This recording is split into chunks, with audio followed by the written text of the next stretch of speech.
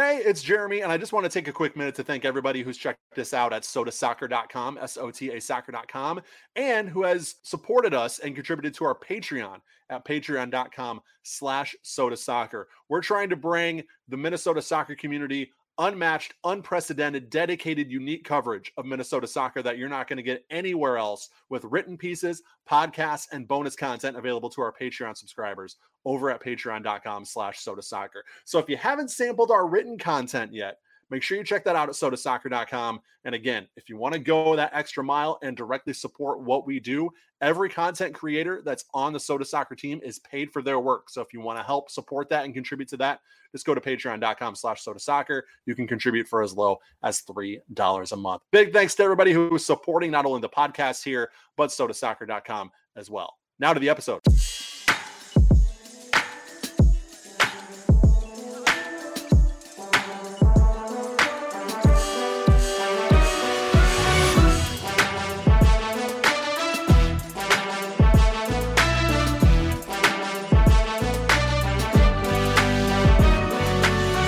What is up, and welcome into 10,000 Pitches, a podcast devoted to everything Minnesota soccer and beyond. Jeremy Rushing here, alongside me as always for episode 118, Mr. Dominic Jose Bizonio. Dom, how are we doing? I'm doing great. I had the pleasure last week of meeting you and a lot of the other Sota soccer guys in person finally for the first time at 9th Street for the U.S. Netherlands game, and that was great.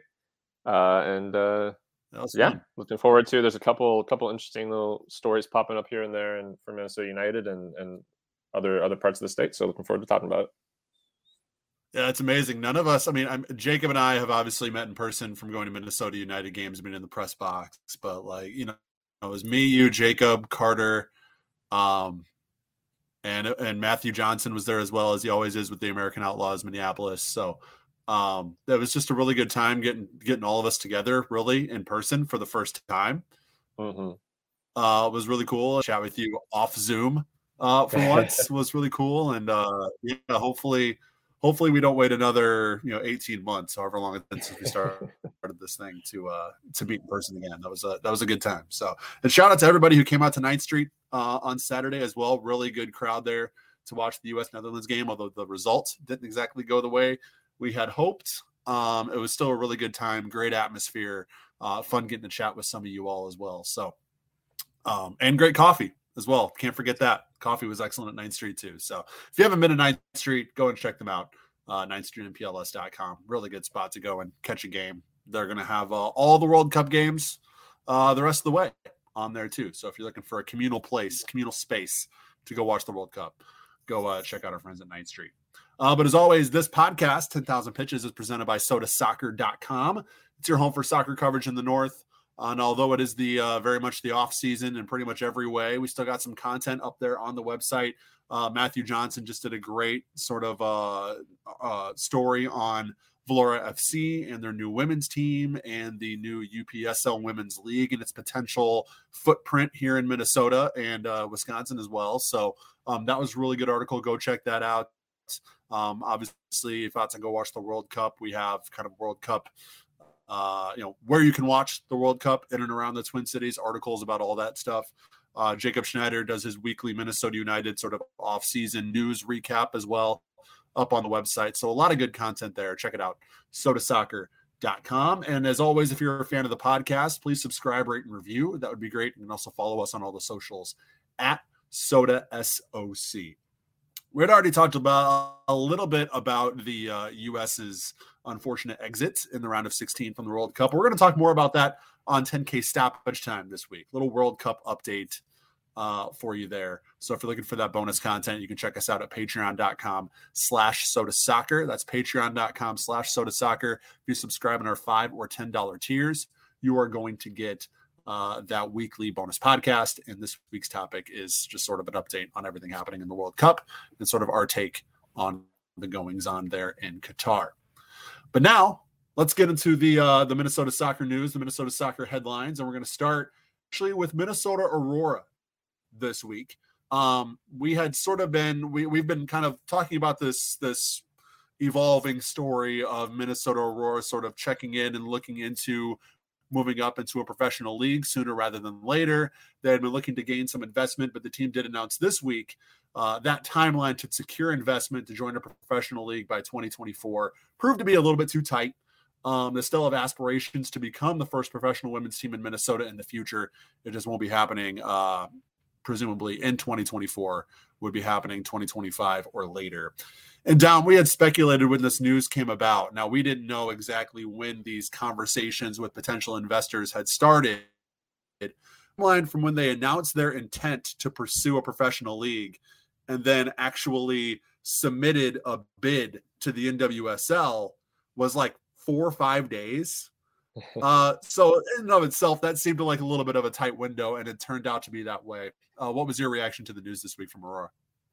Yeah, I mean, I think when that initial series of reports and that their announcement about being interested, when that all came out, I think both of our sort of consensus was just that the deadline, the bottleneck to get in through the door by 2024 seemed very narrow and very difficult. But if anyone was able to do it, it might be them.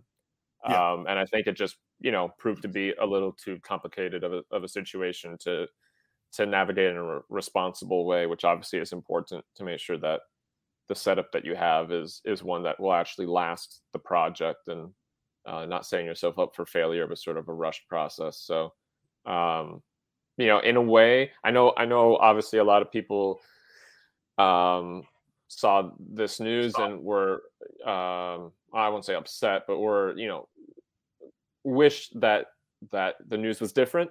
For me, in a way, it's almost maybe better off that there's going to be a little more of a wait, in the sense that if this jump is going to happen and this organization is going to try and grow like this, you want it to be done in the most thought out, responsible way possible. And so not trying to sort of jump under the door as it closes, to sneak in for 2024. In a way, I think that might be just the better result. I'm sure that Minnesota Aurora will figure it out in the near future. Like you said, maybe 25, maybe 26. But, I think it's almost better for the team that whenever that jump happens, that it happens in, a mature way and not a rushed way. So in that sense, there's a side to it that is unfortunate, but I think it might be better off for the organization that it plays out like that. There's a difference between bringing in any investor and bringing in the right investor to help make this happen, help secure and continue the vision of the club and its current front office. You don't want to just into bed with any old person from an investment standpoint just to get something over the line by a certain time. You want to be able to do it right and do it in the way that's going to be most advantageous for you, advantageous for your fans, advantageous for your community owners, advantageous for your community. So that's encouraging to me. I kind of echoing that sentiment, Dom, that, I don't necessarily see this as a bad thing. They're going to presumably be doing their due diligence here, giving themselves a little bit more time and making sure that they're finding the right fit for everybody that's currently involved. So all the best to them. And President Andrew Yoke named the Twin City Business Magazines to the Twin City Business Magazine's TCB 100 for 2022. Very well deserved. Starting this, helping start this organization in Minnesota Aurora. Everything that they've been able to do in their first year has been outstanding. Definitely deserving of that honor. Anybody involved with Minnesota Aurora deserves all the recognition that they could possibly get for what they've done here, just in one short year. And next couple of years, we'll be in the pre-professional ranks, and we'll be interested to see what that timeline looks like for moving up to a professional league, whether it's 2025, 2026 or beyond. But, I think it's easy to have, based off what we've seen so far, have kind of full trust and faith that the front office is going to do right by everybody involved. So moving on, though, to Minnesota United, couple signings this week on the first team. First was finally got a backup goalkeeper, Clint Irwin, very seasoned MLS player, over 200 league appearances, 8 playoff appearances, 37 shutouts in his 10-year MLS career. Has played primarily for Colorado and Toronto. I think this is the type of person you want to be backing up Dayne St. Clair. a veteran, somebody who knows MLS, something that can sort of give him a little bit of a veteran leadership as well. Somebody who's gonna push him, I think, a little bit too. Obviously he's brought on to be the backup, but seems to know what he's doing between the posts, and so it's not necessarily going to be a cakewalk for St. Clair to keep his spot if he completely falls off. He's going to need to keep his game up if he wants to make sure that he is that number one. But I think when you look at who you want behind him, you want a veteran, you want somebody who can give him that advice, give him that guidance, and Clint Irwin seems to fit that billing, at least just by the resume. Yeah, I think this signing strikes a good balance between the sort of things that you want and don't want with your backup keeper, in the sense that you're getting a guy who's certainly experienced in various angles of MLS and the space around MLS. I think last year he made some MLS Nets Pro appearances as well. You're getting a guy that knows that, talented guy, veteran. At the same time, you're not bringing in somebody that I think would create any sort of tension or drama about, well, should they be starting? Should he be starting? Correct. Should they, you're not creating a new Tyler Miller, Dane St. Clair situation. You're bringing in a respected veteran who certainly can play if you need him to, but it's not necessarily creating it's not a headline grabbing sort of dramatic situation. I'm not a professional soccer player, but I imagine that might be a slightly nicer position to be in a locker room. And so, yeah, I think it's a good sign. I think it's a guy that if the Loons do end up needing to play him, he will be there. He'll be able to do it. He's done it before, done it a couple different places, the Rapids and Toronto particularly. And I think once it was clear Miller was leaving, obviously the conversation, I think we even had this conversation, was, okay, I guess Eric Dick and Fred Emmings are somehow going to arrange into some sort of backup setup. This maybe suggests that that's not quite what's going to happen. Maybe both those guys are still going to be more of a next pro kind of players. And then, Clint Irwin will be there to sort of be the secondary for St. Clair. So, yeah, I think it's a good addition, and hopefully one that can kind of bring some experience and some perspective to the locker room for next season. Yeah, 33 years old. He's been around the block a few times, so I think it'd be a great guy to have there in that goalkeeper's room at St. Clair. Another signing on the back line, Zarek Valentin, close to 200 league appearances in his own right in MLS, primarily Chivas USA, Portland Timbers, most recently with the Dynamo. Made over 50 appearances for Bodo Glimt in the Norwegian top tier from 2013 to 2015. He does have 4 caps with the Puerto Rican national team as well, as recently as this year's CONCACAF Nations League campaign. I did see some chatter on Twitter about his age, being kind of over the hill from MLS standards, so to speak. But I do look at this as you kind of have your starting back line solidified at this point for next year. If you're Minnesota, we've talked about them maybe wanting them to bring in like a DP level, if not a DP caliber center back, which I still think is on the market. I don't think this signing inhibits that in any way, shape, or form.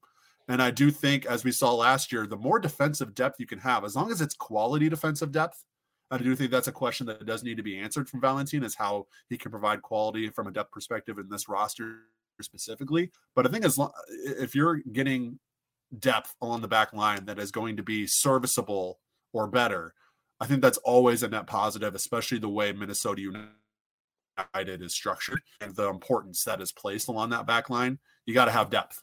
And with some of the outgoing pieces, just from a gut reaction standpoint, seeing his resume and knowing kind of, having watched him play a little bit, I do think this is sort of a net positive signing for Minnesota. What say you, Dom?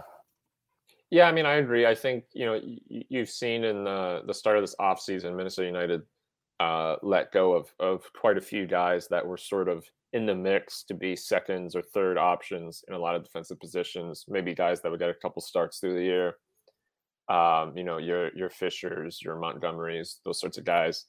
And when you sort of clear out the bank of those guys, that means you need new people to play that role. You can't just not have them.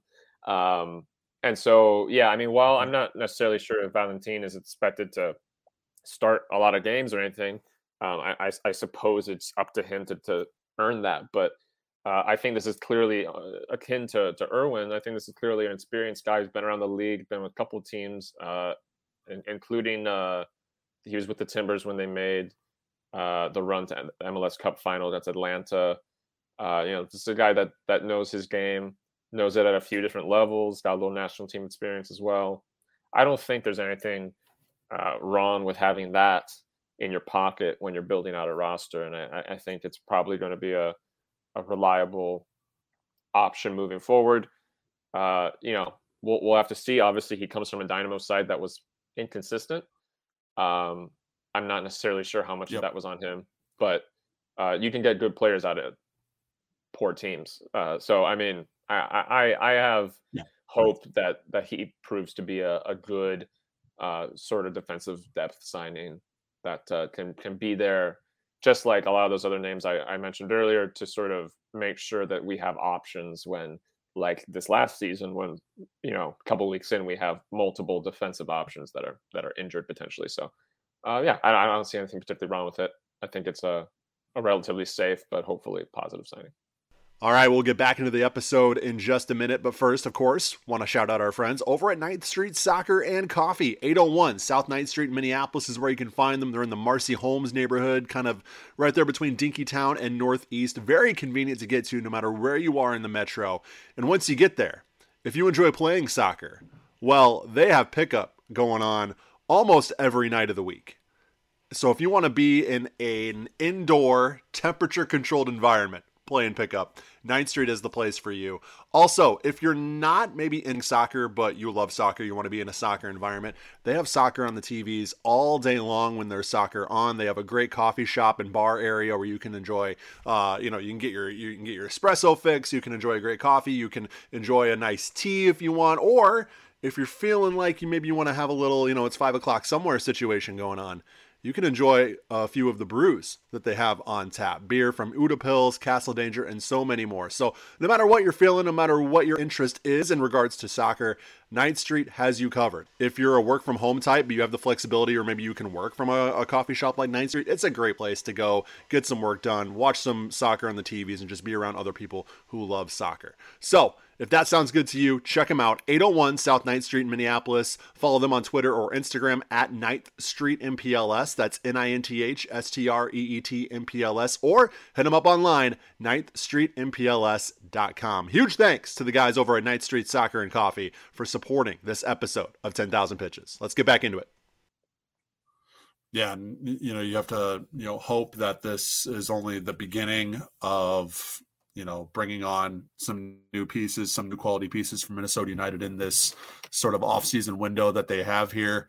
Obviously, center back is something that we've sort of circled, defensive field. Obviously, striker, it seems, is always going to be on the wish list every offseason for Minnesota United from here until the end of time.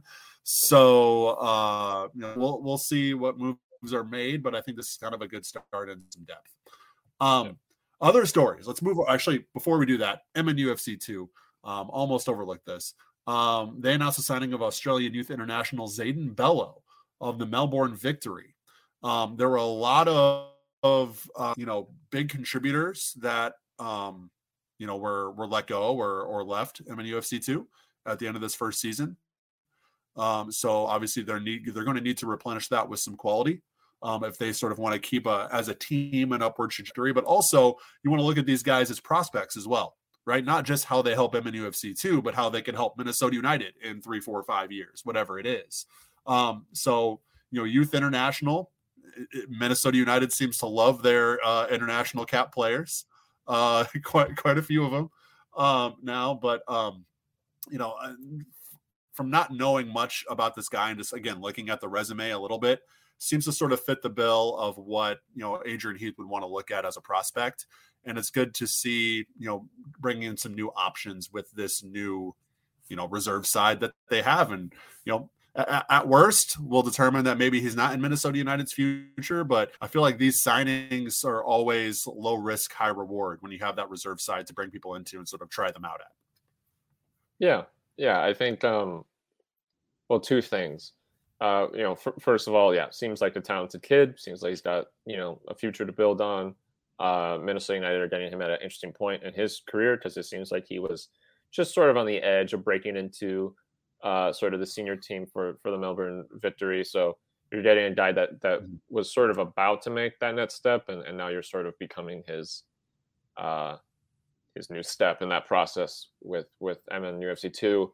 Hopefully that works out. I think that the thing that comes to mind for me with this is that you mentioned it, that multiple players are leaving through one means or another the team that we got used to this last year. I think that between episodes, the news had come out of a couple more departures like Tommy Williamson, stuff like that. So I think, with moves like this, I think the question that just remains is, this Loons 2 side continuing to develop exactly what its place is in the structure of the club. Because, this year we saw really the top prospects from it pretty much all leave in some way. And so, what that means for how this team fits into Minnesota United and MLS. And to be fair, it's not that everybody left, but, the people that people were particularly talking about mostly left. Mm-hmm. So, I think it's just going to be interesting to see how that continues to develop when you have new players like Bello coming in. Then it becomes, okay, how does he fit into that? What does this mean for people like him, internationals coming to this team? But a lot of those are questions that we're going to have to wait to have answered. I imagine that there is a plan in place that makes sense. But we just kind of have to wait and see how that continues to form, obviously, with this program just being in its second year now coming up. So, that being said, hopefully he hits the ground running and can provide some skill for the Toonies. All right. And Jacob Schneider always has some MNUFC 2 news and scoops and reaction in his weekly sort of Minnesota United offseason piece up at sodasoccer.com. Recording on Friday, should be one up later today. So check that out for the latest on not only Minnesota United, but MNUFC 2 as well. Some other stories in the community soccer scene. Brooklyn Center's own Ismaila Jom made his national team debut at the end of November for the Gambia in a 0-0 draw with Guinea-Bissau. That's pretty cool. I mean, another local talent, making their debut for a national team. We've seen it with Minnesota, and we're starting to see it more now with just local talent, locally bred talent, sort of getting their opportunity, not only in clubs and professional soccer in and of itself, but also from the national team side as well. And it's cool to kind of just continue to see that evolution of that youth soccer scene here and the type of talent that it's breeding and moving on. And this is just the latest example of that. They're very cool. Yeah, it's cool. I picked up that this had happened from his social media. He had talked about it. Ismaila Jom is hopefully a player that people remember who are listening. He's kind of an interesting player in the history of Minnesota United because he was with the team in the NASL and came over to MLS for one season, 2017, obviously, and actually had a pretty okay season, but then was let go. And I know a lot of people at the time were not huge fans of that. He went on to have sort of a USL career. Mostly he played for Nashville in the USL and switched backs and someone else, Portland 2 or something. And then he was in MLS Next Pro with Portland last year. Very talented guy, great feet. And he's from the Gambia, but grew up in Brooklyn Center and in the cities, and about as much Minnesota born and bred as you can get without literally being born in Minnesota. So it's really cool that he got an opportunity to kind of take that extra step and represent his country of birth.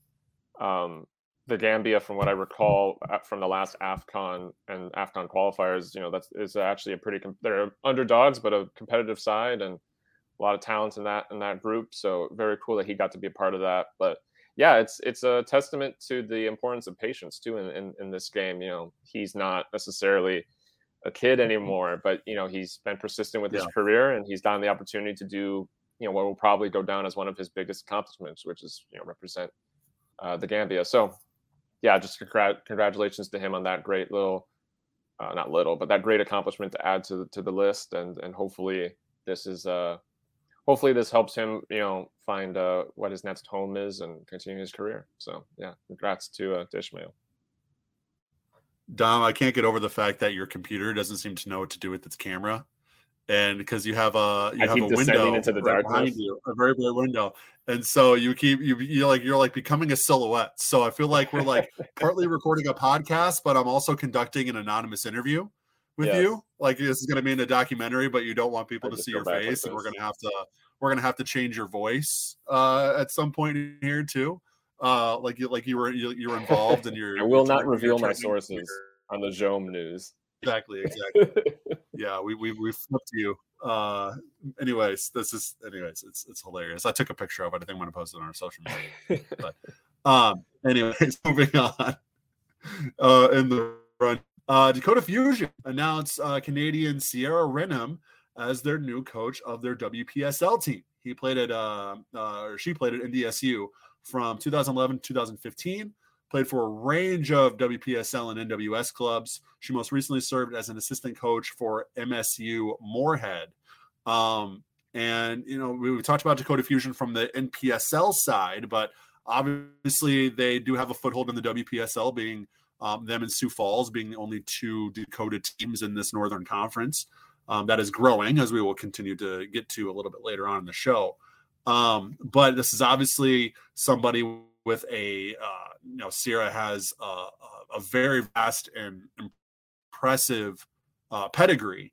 And it just kind of shows Dakota, not only on the PSL side, but the WPSL side as well, continue to invest in their team and bring in, front office members, whatever it is, sort of bringing in the resources to get the most out of their club and get the most out of their players and continue that improvement and that evolution.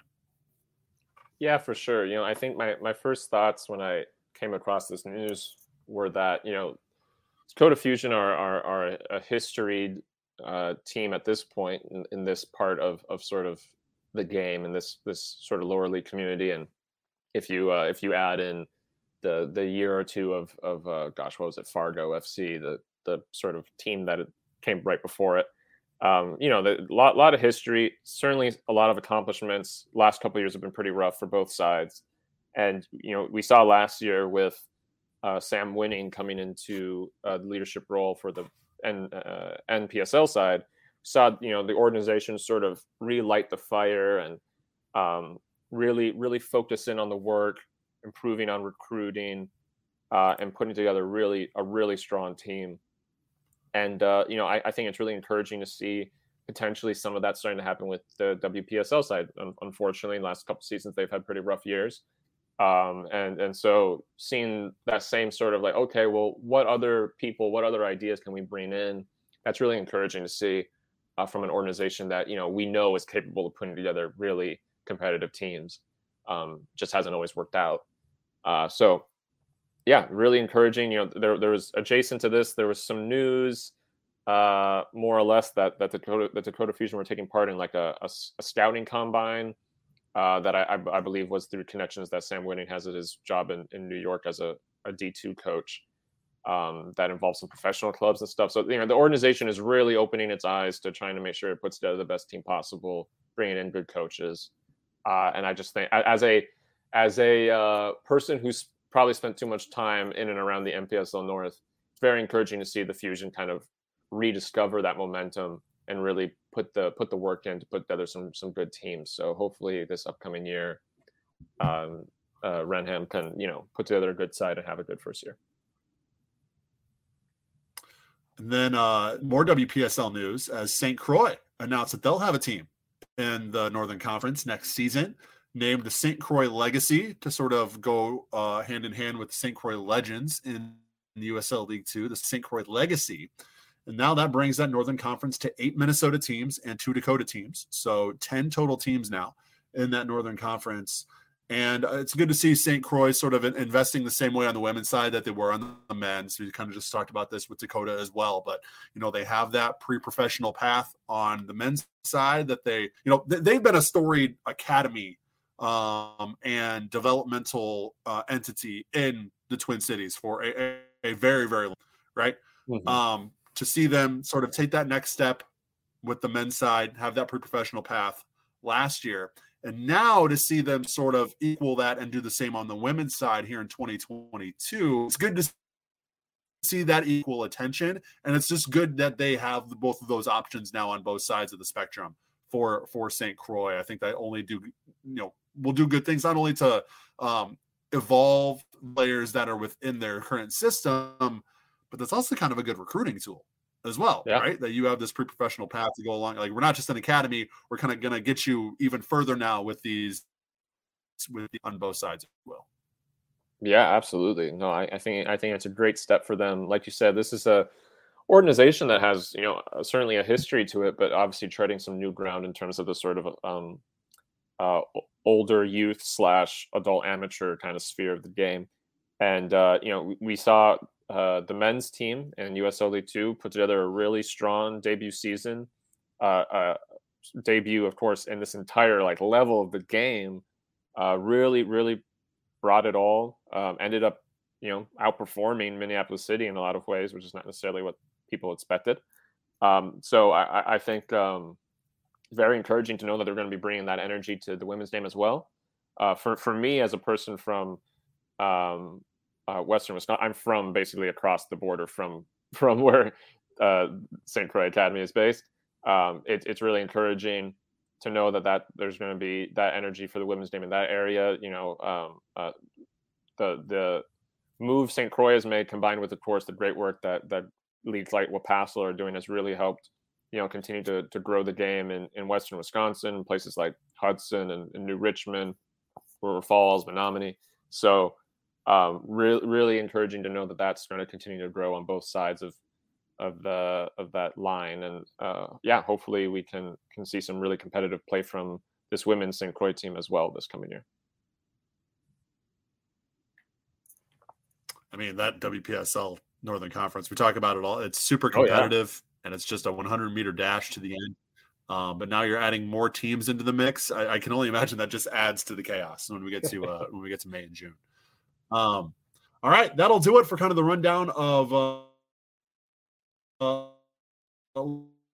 lost over this one. And Matthew Johnson does have an article about up at sodasoccer.com right now. Vlora FC has announced they'll be fielding a women's team in the brand new UPSL Women's League. This is something that has been in the works for a while. We first heard about this, I think, late last year, that the UPSL was sort of toying with the idea of this, and that some Minnesota clubs may be involved, or some local clubs may be involved. Well, we have the first taste of this with Vlora announcing that they will be in this league. And so in Matthew Johnson's article too, he did some work, he did some digging, and there are some rumors that Vlora will also be joined by the Lady, Hayward, and Eau Claire, among others. Obviously, those are organizations that we talk quite a bit about ourselves here on the show. So the fact that they might all be fielding women's sides, women's league, just adds to the excitement. And it's with all of the women's expansion news, if you will, that we have had this offseason, it just continues to keep growing and growing and growing. Stop. It seems like every week we're talking about a women's team or a women's team, moving up into a new league or something like that. This is sort of just, again, another example of that I think is very, very cool, that so many, little girls growing up and young female soccer players now have all these options for them if they want to continue their careers, or if they want to do something extra outside of their high school team or whatever it is. Man, there is no shortage of options now for up and coming talent, for up and coming aspiring female soccer players. And I think that is really cool. Yeah, absolutely. And, I think it's great to, there's been conversations in lower league soccer for years. I back to when I first got into the scene, and I'm sure way before that, about, that balance of teams that are fielding men's sides making sure they make the effort to try and do the same with women's sides. Obviously, sometimes it's not possible. Some clubs, have enough resources to field one or the other, and they just can't manage more than one team. That happens. But there are lots that can, and they don't. And so it's great to see some new faces kind of step up and say, hey, we think we have the resources. We've been doing this for a while at certain levels. We think we have the resources to do this at that sort of adult amateur level for women. Let's try it.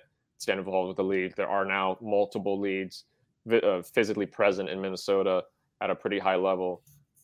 So it's great to see more and more organizations, certainly one like Valora, which has done so well at the men's level, step up and make sure that they're doing what they can to kind of contribute to the other side of the game.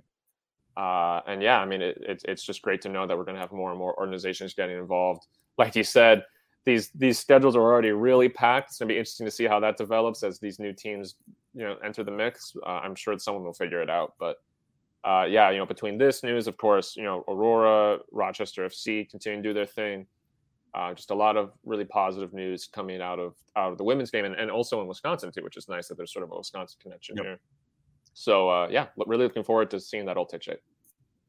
We will get back into the episode in just a quick minute, but of course you've heard us talk about Pence Homes numerous times, not only here on the 10,000 Pitches podcast, but also on the Saloons postgame show during the Minnesota United season as well. And the reason why we are so grateful for Pence Homes support is it's so rare to find a local business like Pence Homes who is so committed to helping support the local Minnesota soccer community. And that's what Nate Pence and his team have really shown, especially over these last few years. They're sponsoring Minneapolis City Soccer Club. They're sponsoring Minnesota Aurora FC. Nate Pence is huge into supporting Minnesota United as well, among other local soccer organizations and entities, Soda Soccer included, and 10,000 Pitches included. So if you want to look at a business that's supporting the local soccer community, but can also do a damn good job of helping you buy a new home, sell your current home, or do both at the same time, look no further than Nate Pence and the team at Pence Homes. PENTZhomes.com is the website. Go there right now. If you're in or around Minneapolis and St. Paul and you are kind of in that process of thinking about selling your home or buying a new home or doing both, which is super stressful, I highly recommend you go to PenceHomes.com and just check out their reviews. Don't take it from me. Take it from the hundreds and hundreds of people who have done business with Nate Pence and his team. It's probably thousands of people at this point, but the hundreds of reviews that they have over at PenceHomes.com from people who have actually worked with Nate and worked with the team and have had such a great experience. You can have that experience as well. PENTZhomes.com, or if I have sold you here, just email Nate directly, Nate, N-A-T-E, at PenceHomes.com. Huge thanks again to Pence Homes for supporting Soda Soccer and the 10,000 Pitches podcast. Let's get back into the show. All right, now it's time for top four news stories that we're not able to get to in the normal rundown of things. Maybe don't fit our format, but still, maybe worth talking about. I'm going to go first. Forward Madison, speaking of Wisconsin, major announcements this week. So if you're a fan of the Mingos, listen up. Newcomers include Christian Shaney from Fuego FC, defender Tommy Mell, Stephen Payne from Richmond, and Jacob Kroll. So four, guys who were big contributors for other League One teams last season are now going to be part of Forward Madison. And then the front of returners, Mitch Osman, Derek Gebhard, and Nazim Bartman, all confirmed to be staying in Madison next year. Now, these aren't the only roster moves to be announced. They're not going to field 7 players next season, I promise. But it's just sort of day one of their roster announcements. And later said, he did a bit of a town hall at Madison's Forward Club last week, and he mentioned that there's only going to be about 5 or 6 returners on the team in total next season, that they're looking at really replenishing the roster with some. Now, a lot of that is due to the fact that, they have some next level talent on their team. They brought in some next level talent on their team last season who might be going back up to the championship or pursuing, more top tier options elsewhere. So it's not necessarily that they're choosing to bring back 5 or 6 players. It just is kind of how it's working out. But at this league, that's the type of continuity that you get year to year with some of these teams, the way they currently stand. There's not going to be too many guys that return from year to year. So, but it'll be interesting to see kind of the newcomers that they continue to move forward and how that roster takes shape, and see how they look heading into year 2 of the magazine.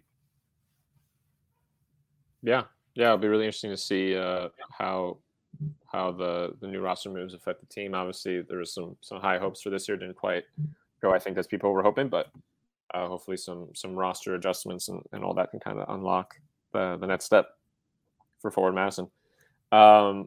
My first top 4, or my top 2, is the news / rumor. I guess it's not technically confirmed yet, although some pretty reputable people are reporting it, that the 2024 Copa America is going to be hosted in the United States,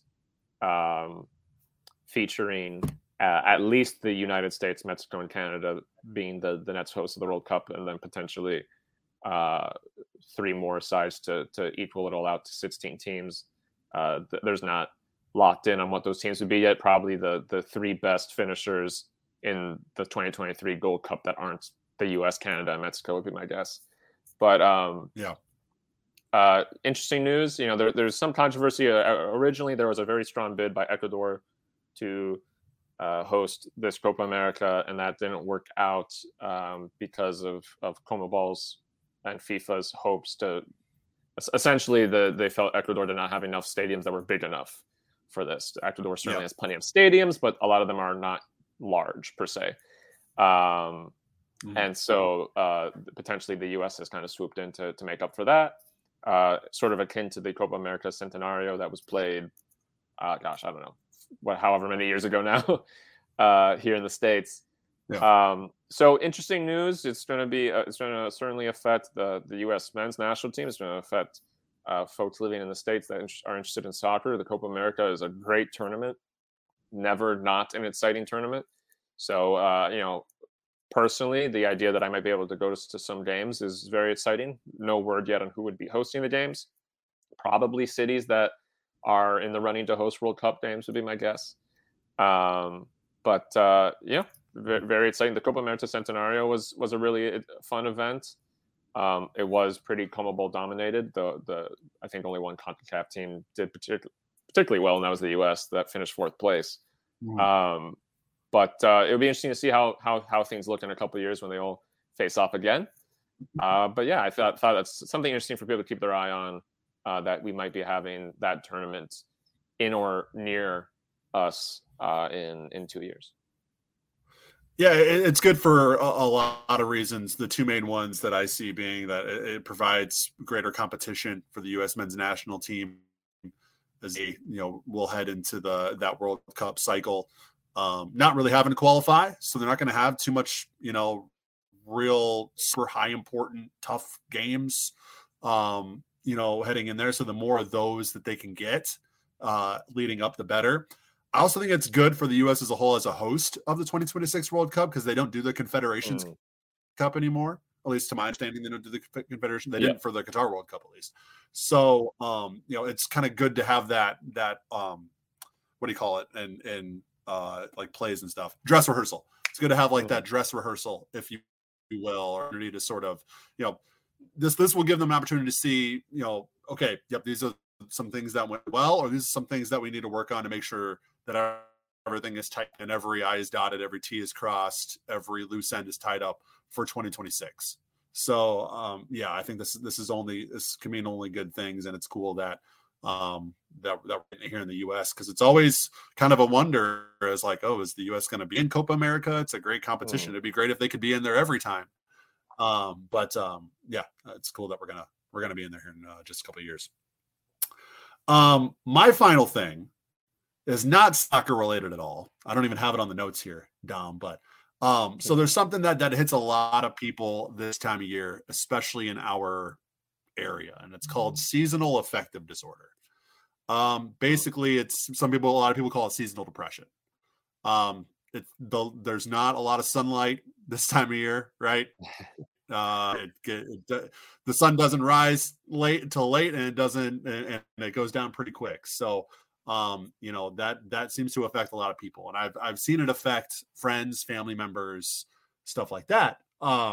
This is the first where I've felt it personally. I've really that from a personal level. And I just kind of, one of the things that I've been told in my conversations with people is like, this is totally normal. It's not, you're not weird, or you're not abnormal for feeling this way. It's kind of one of those, the theme that's been going in my mind is it's not be okay. Like, it's okay to not be absolute sunshine and those all the time. It's okay to feel this way, especially in this time of year. And that goes for any type of depression too, not just seasonal depression, but if you're going through any sort of tough time, or you're going through some mental health stuff, that's totally normal. It's totally you should feel abnormal. You shouldn't feel like you're disappointing anyone or anything like that. It's a complete, it's a fact of life, especially up here. I just who's kind of going through that myself this time of year for the first time. It's been a interesting experience. It's been kind of a wild ride, to be honest. But I think one of the things that helps bring me some comfort is the fact that not anybody going through this is not alone, right? You're not the only one. So, what you're going through, and can empathize with you, truly empathize with you. And B, it's okay. It's okay to not be okay. So I just want to throw that out there for anybody listening that's kind of going through that. You're not alone, and you're all good. So yeah, absolutely. No, that's a really important and obviously, yeah, because where we live, you have strong winters and that weather, and there's other parts of the country I know that people tend to have to deal with that too. But yeah, it's a situation that a lot of people end up being a part of, and just like any other, you were saying the story, but just like any other source of negative feeling or depression that is out there, obviously there's a long list of things that can contribute to that. Just like any other source, it's not a bizarre thing. You're dealing with something that a lot of people around you probably are dealing with, and it's good to seek out that community and seek out the seek out connections with people around you when you're dealing with that kind of stuff. But yeah, don't feel like you're an odd person or something because you're dealing with that, because frankly lots and lots of people are dealing with it. So that's an important message. I think one of the things that I've learned is talking about it helps. Finding somebody to confide into, whether it's for me as my wife, so whether it's a spouse or a sibling or a parent or a child, if you're old enough to have a child who can understand, a friend, a professional, I mean, it doesn't, I mean, it doesn't matter who you talk to, but I think just talking and getting it out there and having somebody understand what you're going through is a huge step. So, that would be my ending point there. All right. Real quick, I'll wrap mine. Also doesn't have to do with soccer, but it's different than yours. But my last top four will just be a quick shout out because the high school football season has finally ended. The state tournament has finally ended, and I just kind of want to shout out. Because of my job, I've been paying a lot more attention to high school football than I necessarily used to. Certainly since I left high school, and I've had a really great time being able to work in and around that side of the game, getting to know teams and coaches and players. And I was lucky to have the opportunity to go to US Bank Stadium a couple of times for the state tournament. And it's really a wonderful sort of corner of sports culture is, things like the state football tournament. Certainly in places like Minnesota, you have a similar thing with the state hockey tournament. But I just wanted to shout out, Maple Grove, who won the Class 6A state title. They were the team that I was covering the state tournament for, or about rather. So just want to congratulate them on that. Had a absolute joy of a ride following them along and all that, and really appreciate the opportunity to build my job and my reputation with that work. And yeah, I had a really great time just getting way more immersed. I actually found, I'll add this, I found that I appreciate the sport of American football a lot more now that I report on it and I photograph it. I've found that I feel a lot more connected to it as a sport than I did necessarily growing up as a kid that just kind of watched it on TV but never really played it. So it's been a really good experience, and I really appreciate that experience and appreciate the Maple Grove and Osseo football teams for being the vehicles for that for me. So I just wanted to kind of shout out to the end of that high school football season, but I'll leave it at that. Yeah, and we got a second Minneapolis Miracle, didn't we? There was yes. I can't remember the two teams that was the New London game that played. Yeah, the last second Hail Mary doesn't necessarily make it into the end zone, but it's caught by as being tackled. There is a wide open teammate next to him, so he's literally laterals it to the wide open teammate, and he's able to walk in from the 5-yard line for the winner. Yeah. That's, I mean, it was on Sports Center. It was all over. Yeah. Just a crazy sort of storybook way to win a state championship, and then obviously absolute heartbreaking way to lose it for the opposing team. But a lot of excitement. There seems to be a little bit of a push and pull. Soccer fans and football fans. Sometimes there are a lot of, especially in America, there are a lot of people who are fans of both. But there does seem to be a little bit of a push and pull there sometimes. But yeah, you can't necessarily beat that state championship football environment here in the States. It's a different animal. So yeah, very, very cool. I was watching a few of the games on 45 TV as well. So yeah, just it's kind of a really cool atmosphere. Can't beat the atmosphere of the state hockey tournament, unfortunately. Yeah. But it's still it's a cool thing in its own right. Okay. Well, that will do it for this week's episode of 10,000 Pitches. Thank you guys so much for listening. Thank you to everybody who supports us. Thank you to Penn's Homes and Ninth Street Soccer and Coffee for being great supporters of the show as well. Be a friend. Reach out to somebody. Tell them you love them. All that good stuff. Be good to people. And we'll be. I almost forgot. Stoppage time. If you want to hear more from Jeremy and Dominic, head on over to patreon.com/SodaSoccer. A little bit of a World Cup update. As we're recording here, Dom, I got some breaking news on my phone that we will talk about on patreon.com/SodaSoccer. Yeah, go ahead and head there for more of us. If not, that's totally cool. We'll be back next week for another episode of 10,000. See you guys.